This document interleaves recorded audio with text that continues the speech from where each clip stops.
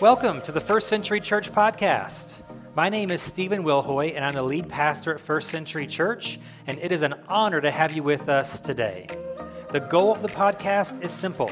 We want you to be encouraged, challenged, and inspired to go further in your faith than ever before.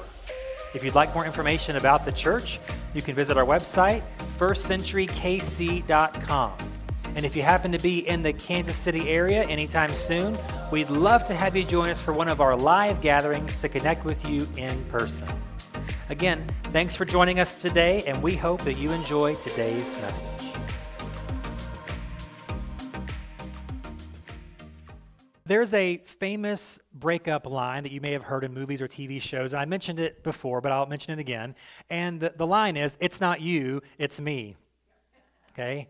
Now, sometimes, maybe in real life, you've heard that, or that's been used on you, or you use it to someone. Now, whether or not that statement is true, the person saying it means it or not, it's meant to kind of soften the blow, right? I'm not trying to put fault on them. I'm not trying to make this all about them. You know, that maybe I did some things and we're just not compatible. It's not personal. It's not you. It's me.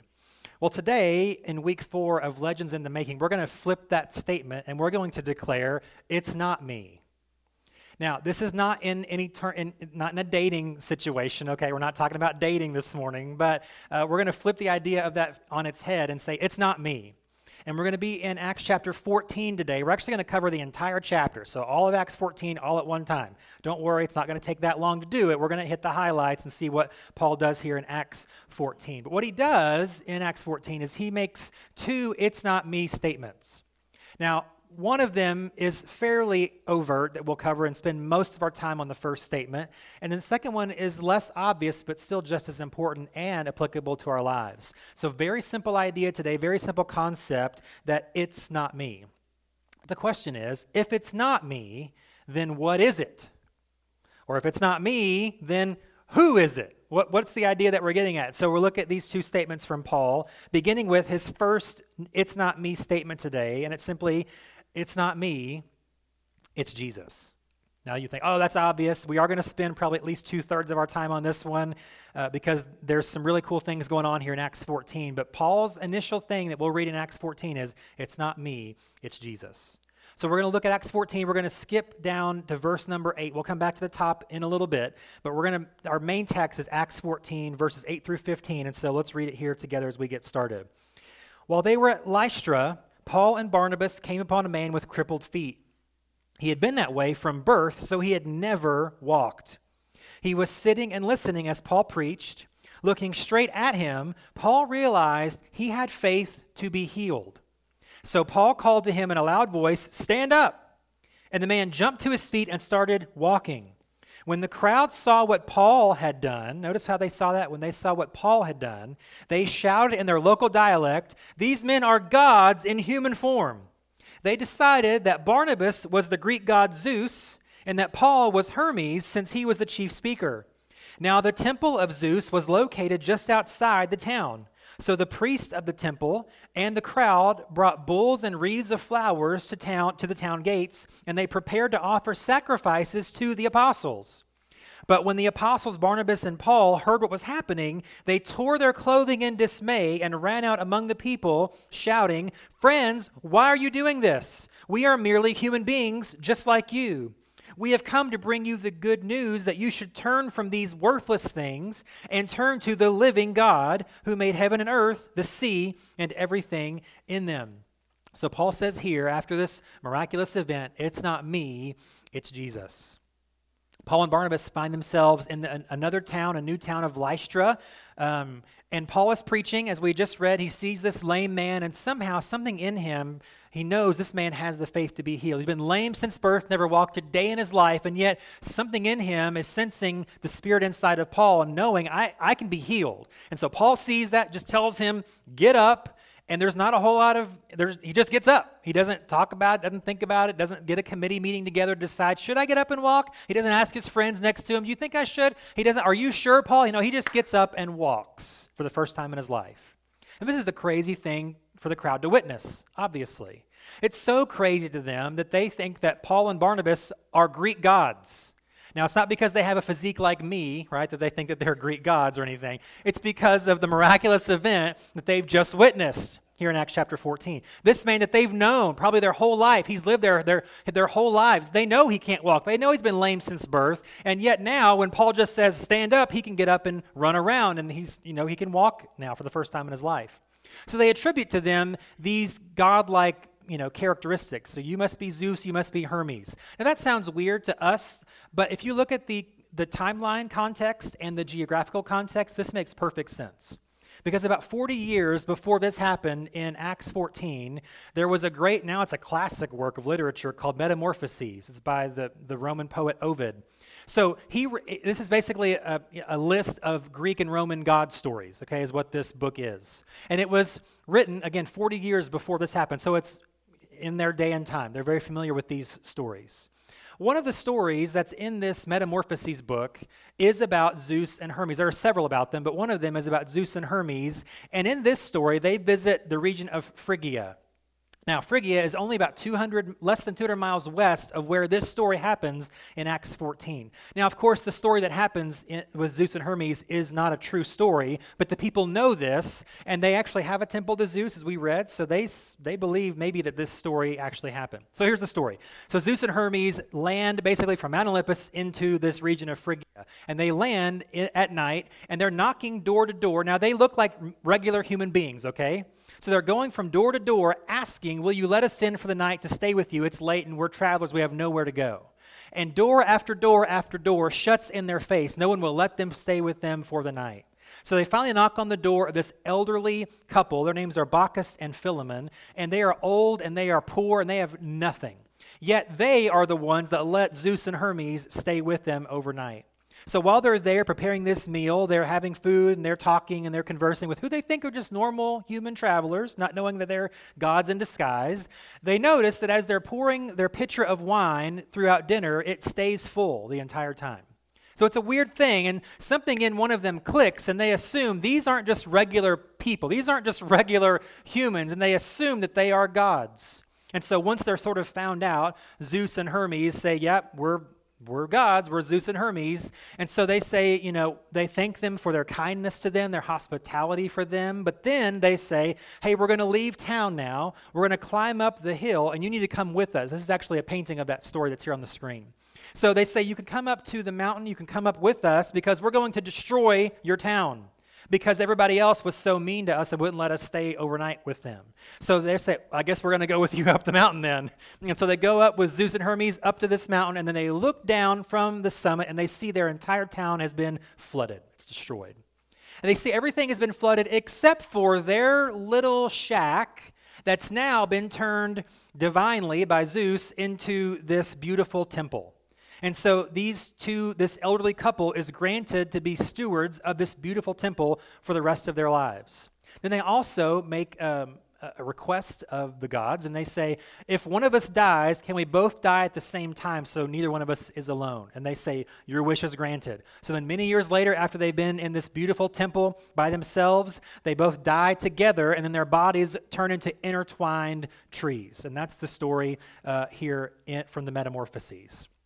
So this story, again, from 40 years before, has to be in the forefront of the people's minds here in Lystra, because they attribute Paul and Barnabas to these two gods who maybe they think this story is actually happening to us, like literally right now. Maybe they really are these gods, and they begin to worship them and bow down to them. They're actually getting the priest from the temple of Zeus right outside of town to come in with the bull to sacrifice to these gods because of this miraculous thing that they have done. So perhaps they believed it. Perhaps it's just part of their pagan ritual. Maybe, we don't know. But they are prepared to ascribe these deities, if that's a word, personalities to Paul and Barnabas, and prepared to sacrifice to them.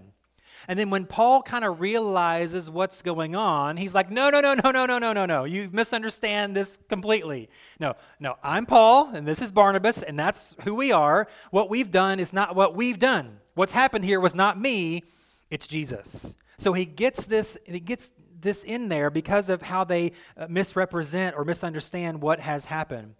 And it seems now, looking back on this ancient pagan culture, they worship idols and statues and things, and foreign false gods. That seems really weird, I think, to us now in the West in the 21st century.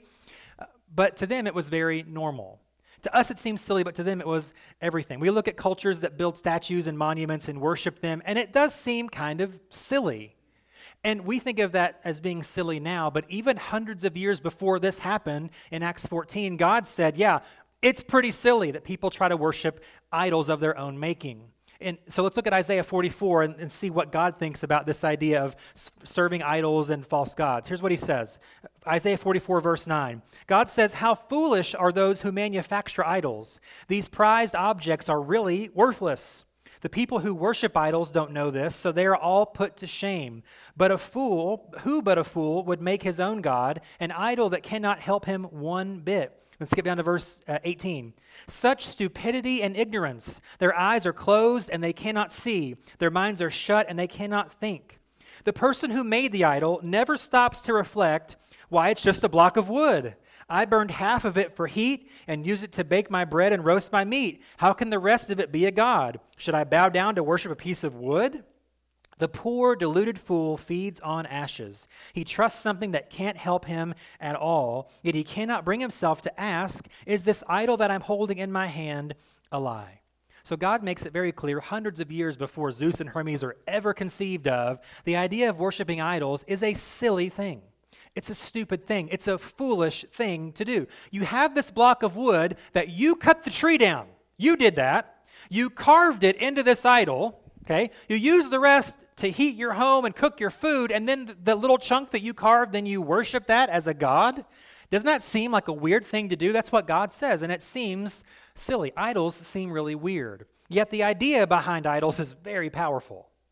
The temptation to worship them is very strong. So much so, even God's people, as they escape Egyptian bondage, God leads them out of 400 years of slavery, and the first time that they're left alone for 5 seconds, what do? They build an idol, right? It's like they can't help themselves. They've seen what their God did. They've seen the power of their God, and yet when they get 5 minutes alone by themselves, or Moses isn't watching over them because he's up on the mountain getting the law of God, they freak out and build their own idol. And over and over and over again, even God's people fall into the idol trap, the trap of idolatry. This other thing seems to provide what I need, so I'm going to worship that. Or I can find what I'm longing for in this other thing or this other God, and so I'm going to worship that. It seems silly, but even the best of God's people have fallen into that trap. And as silly as it seems, and as disconnected as it might seem to our day, how often do we practically live that same way? How often do we trust in our income to provide and not the God who gives us the income to provide? How often do we trust our government to provide? That's a really dumb thing to do, okay, guys? Have you never been alive like for 5 seconds? But people do that. They rely on the government to help them and don't trust in God to provide for them. How often do we rely on our careers to find meaning and worth? I'm valuable because I do this thing. I find meaning because I go to work here, this important place. How often do we look to relationships for validation when God can provide ultimate validation? How often do we lean too heavily on our education or expertise for wisdom and answers that really only God can bring? We live this way practically if we're not careful. I just need to do more. I just need to try harder. I just need to make this thing happen that I want to see happen. And God just kind of shoved to the side. Well, if I work harder, I can change this situation that I want to see changed. And if it changes, then I'll find happiness, peace, fulfillment. And God just is over there on the sidelines. So like Paul, may we say, it's not me, it's Jesus. I can't do enough, but he can. I can't earn enough, but he can. I can't be enough, but he can. And when Paul says this, think about this for a second. How easy would it have been for Paul to just go along with the crowd? He's literally being worshiped as a god. Like I could maybe for at least 5 or 10 minutes be like, oh, yes, thank you. No, please stop. Oh, please stop. It's like one of those things. But Paul doesn't, as soon as, it seems almost, and a lot of commentators say the same thing, it seems like at first, because the people are praising them in a different language, they don't really know quite what's going on yet. But as soon as they discover, oh, this is not good, then they immediately point to Jesus. No, we didn't do this. I don't have power coming out of my fingers. Nothing that I did or said. It's all the power of Jesus working in this man's life. How easy would it have been for Paul to take the credit for this? And in the same way, how easy is it for us sometimes to take too much credit in our lives? Like, look what I've done with my life. Look what I've achieved with my own power and ingenuity. They can't make it happen because they don't work as hard as I do. I just work really hard, and so that's all about me. Or I'm so talented, or I'm so disciplined, or I'm just really lucky. We turn it inward and make it more about us than sometimes we should. And let me make this connection here to the third commandment. So the first commandment is have no other gods. The second command is to make no idols. The third commandment is to not misuse the Lord's name. Don't take the Lord's name in vain. We typically think of that in terms of curse words or what we say. But can I really connect Acts 14 to the third commandment just for a second? The heart of the third commandment is not just speaking God's name wrong, but misusing his name. So here's the connection. Many times when even people of faith, live the kind of way that we've just described, make it about me, yet I'm, a Christian living, a Christian life, but it's all about me, that can be misusing God's name. So here's another easy way to think of it. What we tend to do is when life is good, I'll take the credit for it. I did that, I built that, I worked hard for that, I earned that sort of thing. And we'll sometimes put God to the side when things are good. When things are bad, then I try to rely upon me to fix it, to make it happen, to make it work. Or sometimes instead, or at the same time, I'll blame God for the bad that's happened. He doesn't get the credit when things are good, but he gets the blame when things are bad. It's like being a quarterback in the NFL, It's like you get the credit and the blame. That's just how it has to work. Or what we'll do when things really are in the gutter, then that's when I'll get serious about my faith. Like before, when things were fine or kind of even, God was just kind of there, and I'll go to church once in a while. Yeah, I say I'm a Christian and I own a Bible. I'm not sure where it is, but I know I have one somewhere in a box in the attic somewhere, right? So I'm living this sort of idolatrous way that misuses the Lord's name. I'm claiming to be this one thing, and I'm not saying that we have to be perfect. So please don't hear that. Please don't hear that I'm beating you down, that I'm trying to I'm in the same boat. I'm tempted, just like anybody else is, to live this kind of way. But when we do, it's really a third commandment thing more than this curse word that gets bleeped on TV. It's more of the heart issue of how we view life. How important am I in my life? How much of a main character am I in my life? And how much of a main character is Jesus in my life? Because if we live this way, if we're not careful, we can see God as something to use instead of someone to worship. That's the danger in living this really sneaky, idolatrous way. God is something that He'll bail me out if I really need Him. Otherwise, I'm fine. That's not how we want to live. Let's avoid this modern day idol trap and say, it's not me, it's Jesus. On my good days, it's not me, it's Jesus. On my bad days, it's not me, it's Jesus. We can really avoid a lot of trouble if we can make that statement that Paul made. The story continues on in Acts 14. So after this miracle happens, the crowd is ready to worship them. But then quickly, like suddenly, in almost a moment, in an instant, the crowd shifts and turns against them. Here's what happens, Acts 14, verse 19. Then some Jews arrived from Antioch and Iconium and won the crowds to their side. They stoned Paul and dragged him out of town thinking he was dead. That's a pretty sudden shift. We go from we're going to bring a bull and slaughter it in your honor as a god to we're going to stone you to death and drag you out of town. That's a pretty severe shift that Paul's encountering here. Look here what happened though. So the people that in the towns they had just been from hated them so much they followed them to this new town to stir up more trouble. Because we skipped the first part of Acts 14. Iconium is where they had been. And it's the same thing they've been doing over and over and over again. They're sent there, they preach, there are miracles that happen. Some people believe and are saved, and some people want to kill them. So in Iconium, there's this same thing at the beginning of Acts 14. Some people are saved and delivered and healed and set free, and some people literally have a plan to stone Paul and Barnabas, so they skip out of town and end up here in Lystra later in Acts 14. We looked at last week in the town before in Antioch where they were, there was tons of resistance, tons of opposition, a mob formed, so they had to run out of that town too. So here's how crazy people can be sometimes, okay? This angry mob from Iconium was 25 miles away. This mob followed Paul and Barnabas for 25 miles to stir up more trouble to try to stone them to death. Even crazier than that, Antioch was 90 miles away. We're talking they're following them on foot for 25 to 90 miles just to stir up trouble. It's not just enough to leave them alone. It's not just enough to run them out of town and we're fine now. No, we have to end them completely. That's how crazy people can be sometimes. And maybe you've met some people who are crazy like that. They'll follow you to the ends of the earth to ruin your life, okay? Don't look at the person you're sitting next to, okay? So they track down Paul and Barnabas, and they're going to finish the job. They stone Paul. I mean, we're not talking like little rocks or like in your fish tank. We're talking stones that you have to two hands and just, because they're going to usually they're going to throw the person down, and they're going to throw from a high spot. So you can even roll boulders off to stone people to death. And so they're stoned, they drag him out of town, and he's presumed to be dead. That's verse 19. But here's the first part of verse 20. Here's what happens. It says, "But as the believers gathered around him, he got up and went back into the town." Again, there's a lot here that we're going to cover very quickly. So apparently Paul's not dead. He's nearly dead. He's next to dead. He's bare. They're having to watch his chest move up and down.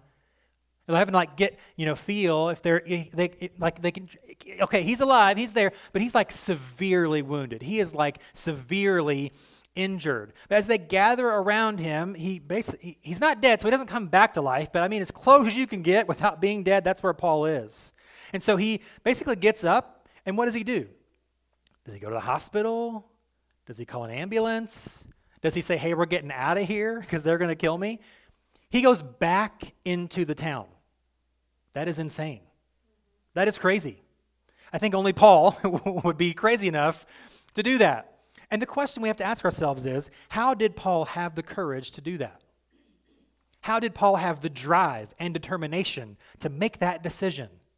How did Paul have the perseverance to being stoned nearly to death, to getting up and limping or crawling, whatever, back into the town that just tried to murder him?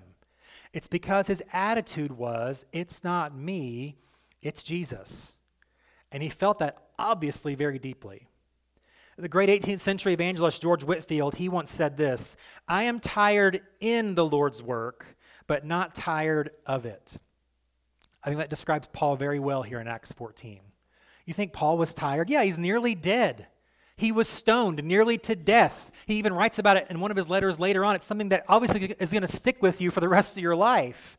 And yet he had the same attitude. It's not me, it's Jesus. It's his work. It's his plan. And this thought, Paul wrote it down later in Galatians 6, verse 9. He says, "Let us not become weary in doing good, for at the proper time we will reap a harvest if we do not give up." You might be surprised to hear your pastor say this, but living for Jesus is not always easy. It's not always fun. It's not always convenient. And in Paul's case, it's not always the safest thing to do. There are much safer, more lucrative ways you can live than being a completely committed follower of Jesus. But if you're going to commit completely, don't grow weary in that. Because you're going to get tired along the way. You're going to have stones thrown at you along the way. You're going to lose relationships along the way. Life is going to be difficult for you along the way. You're going to have moral dilemmas that come up at work all the time. Am I going to be committed to do the right thing morally, ethically here? Or am I going to do what my boss wants me to do and keep my job or get that promotion or that raise? I mean, real life stuff here. It's not always easy to follow Jesus, but don't give up in that pursuit of following him. Don't grow weary in doing good. It's his work. It's his mission that you're living out. It's not me, it's Jesus. That's how Paul had the courage, drive, determination, perseverance to do what he did. But also there's one more thing. Another question to ask. How did Paul maintain the right attitude to fulfill the legendary plans God had for him? How was he able to get up and go back into the town that tried to murder him? Because his attitude was, "It's not me, it's Jesus." From that came deep empathy. Because think about this, less than 20 years ago, Paul would have been one of the guys throwing stones at himself, right? Literally, we know in the book of Acts, Acts chapter 8, he's one of the men standing by, watching approvingly, holding the cloaks of people stoning Stephen, the first Christian martyr, to death. 20 years ago, Paul would have stoned himself in Acts 14. So he knows where they've come from. He knows how deeply they need the good news of Jesus. And it came from this attitude, it's not me, it's Jesus. He had deep compassion from this attitude. God wants to save them. Jesus died for them. Yes, they're trying to stone me literally to death, but Jesus died for them, and he's called me to reach them, so I'm going to go in because the job's not done here for whatever reason. And so the question is, can I reach the rock hurlers in my life? Am I able to do that? Can I limp back into town and love people that hate me? Can I do that? Can I have empathy for my enemies that want to destroy me? The honest answer is, I don't know if I can. But I'm going to try because it's not about me, it's Jesus. If I focus on how they hurt me, what they did to me, how they wounded me, how it's not fair to me, I'm not going to do this. I'm just not. But if I can remember, okay, yes, it happened, it's real, I'm not trying to hide reality, I'm not trying to put my head in the sand, but God still called me to reach them. It's not me, it's Jesus. As we close this thought and then go to the second one in just a minute, remember these two verses from Paul. 1 Corinthians 11, verse 1, follow my example as I follow the example of Christ. So that's when things are good, when things are going great, remember, we're following Jesus. We're not following myself. I'm not following my ways, my wisdom, my wants and wishes. It's Jesus. It's not me, it's him. Philippians 4:13, for I can do everything through Christ who gives me strength. Now, remember, Paul's writing this having been, stoned nearly to death years before, having been shipwrecked at sea at some point in his life. So it's not just saying that don't take this the wrong way, but sometimes we use this verse for too many things, right? Like, I'm going to go to the gym. I can do all things through Christ who strengthens me, right? It's kind of deeper than that, Like, I'm going to find my special someone. I can do all things through Christ who strengthens me, No, it's more like my life is falling apart. I'm questioning everything I believe about who Jesus is, but I can do all things through Christ who strengthens me. I've got a real issue in my family that I just don't know what to do, and I don't really know if I can forgive them, and I don't know how we can move forward. I can do all things through Christ who strengthens me. I've got this issue at work. This person just will not get off my case. My boss just will not leave me alone. I can do all things through Christ who strengthens me. Okay? So when things are good, remember to follow him. When things are bad, I can do all things because it's not me, it's Jesus. Here's the second statement that we will close with for just a few moments here. The second reality statement that Paul makes here is, it's not me, it's us. He makes this indirectly, but let's look here at the rest of Acts, or the next part of Acts 14 for just a few moments. Acts 14, pick it up in the middle of verse 20. The next day he left with Barnabas for Derbe. That's the next town over, about 30 miles to the east. After preaching the good news in Derbe and making many disciples, Paul and Barnabas returned to Lystra, Iconium, and Antioch of Pisidia, where they strengthened the believers. They encouraged them to continue in the faith, reminding them that we must suffer many hardships to enter the kingdom of God. So Paul went to many places and did many things, but all of the things that he did were always relational in nature. So you look at these words that we have in this verse that I underlined. So he strengthened the believers, he encouraged them, he reminded them. Those are relational verbs. They include other people, which is why I know we didn't cover this core value this month, but one of our core values is that we are relational. That's part of who we are as a church. We as a church want people to know that they are not alone, because life is not meant to be lived in isolation. We're meant to do this together. We need one another. We need community. We need connection, because without that community and connection, we're not going to make it. The truth is, these two statements go together. I die in isolation. We thrive in relation. That's just how life works. I die in isolation. We thrive in relation. This is true for everyone. There is no exception to this rule. None. Even look at someone like Moses in the Old Testament. You would think, well, yeah, Moses, people needed him for sure. Like, they needed him for support. They needed him for guidance. They needed him to, reveal God's will and law. Sure, but Moses needed people too. It worked both ways, even for somebody like him. You look at the very beginning when Moses is first called at the burning bush. He says, well, God, I can't do what you want me to do because I'm not a good speaker. And God says, well, I know, but I've got your brother Aaron who is. He needed his brother to do what he could not do. It was relational. He needed that. In isolation, he wasn't going to make it. It wasn't going to happen. He was going to die, but he can thrive in relation. And then all throughout the way. So when they're in the wilderness and everybody comes to him with every single problem, he's getting overwhelmed. God sends his father-in-law to give him great advice. Hey, you need to set up some leaders and they can kind of be your judicial system. They'll handle the things and you handle the top of the top cases. So he needed people in his life in different areas. The most famous story is in Exodus 17 when they're battling the Amalekites. Moses goes up to the top to kind of get a good view of the battle. He's got his staff in his hand. And the scripture says as long as he held the staff up in the air, their people were winning the battle. But if his arms fell, they would start to lose. And so he's holding it for hours and hours and hours, and this old guy, he's probably 100 or more years old at this point. His arms are getting kind of tired, and so they're losing the battle. And so his brother Aaron, another man named Hur, they go up and they hold up his arms until the battle's over. Moses, was he needed by people? Yes. But just as important for him as he needed people around him too. It's relational.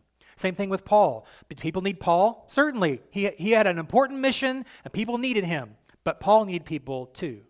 Here in the first part of Acts, he needs Barnabas as his support system, as his encourager to help him along the way. Even Luke, who wrote the book of Acts, traveled with Paul later on, who's a medical doctor, which for a guy that gets stoned to death, nearly to death a few times, he gets shipwrecked and injured, it's going to be nice to have a doctor with you at all times. So he needed people with him at all times. I die in isolation. We thrive in relation. There is no exception to this rule. So don't undervalue what we do here at First Century. It's life-giving. It's life-changing. Don't isolate yourself or you will die. I've seen this too many times. People that try to isolate, I'm going to do it on my own. I don't need the church and I can do it by, guess what? They're not, I would say none of them are very strong believers, and most of them aren't even believers by a certain point when they live in isolation. It just doesn't work. It's not meant to work that way. And this is a perfect pitch for small groups as we close. This is why small groups are so important. I didn't even plan this. It just sort of happened this way. It's not me, it's Jesus, okay? Literally, like that's what you're seeing right now. This is the importance of small groups because life's meant to be done in relationship. And that's why connecting with people here is going to help you to thrive in not just socially, but spiritually. It's going to help you in every sense of the word. It's going to help you to grow and not atrophy, not become disconnected and lifeless because we're better together. We're strong. We're united. We're a body. We're an army as we don't live in isolation, but in relation. So it's not me. It's Jesus. Everything is his. Everything I do is about him. That should be our goal, our aim. And then it's not me. It's us. You need me. I need you. We need each other. And together we can accomplish these legendary plans that God has in store for each of us. Let's pray this morning. God, we pray that you would remind us even this week, this important lesson, that it's not me. It's not any one of us. It's you. It's Jesus. Without him, we're nothing. We're hopeless. We're aimless. We're joyless. And so in good times, may we praise you for how good you are. In bad times, may we trust in you and not ourselves.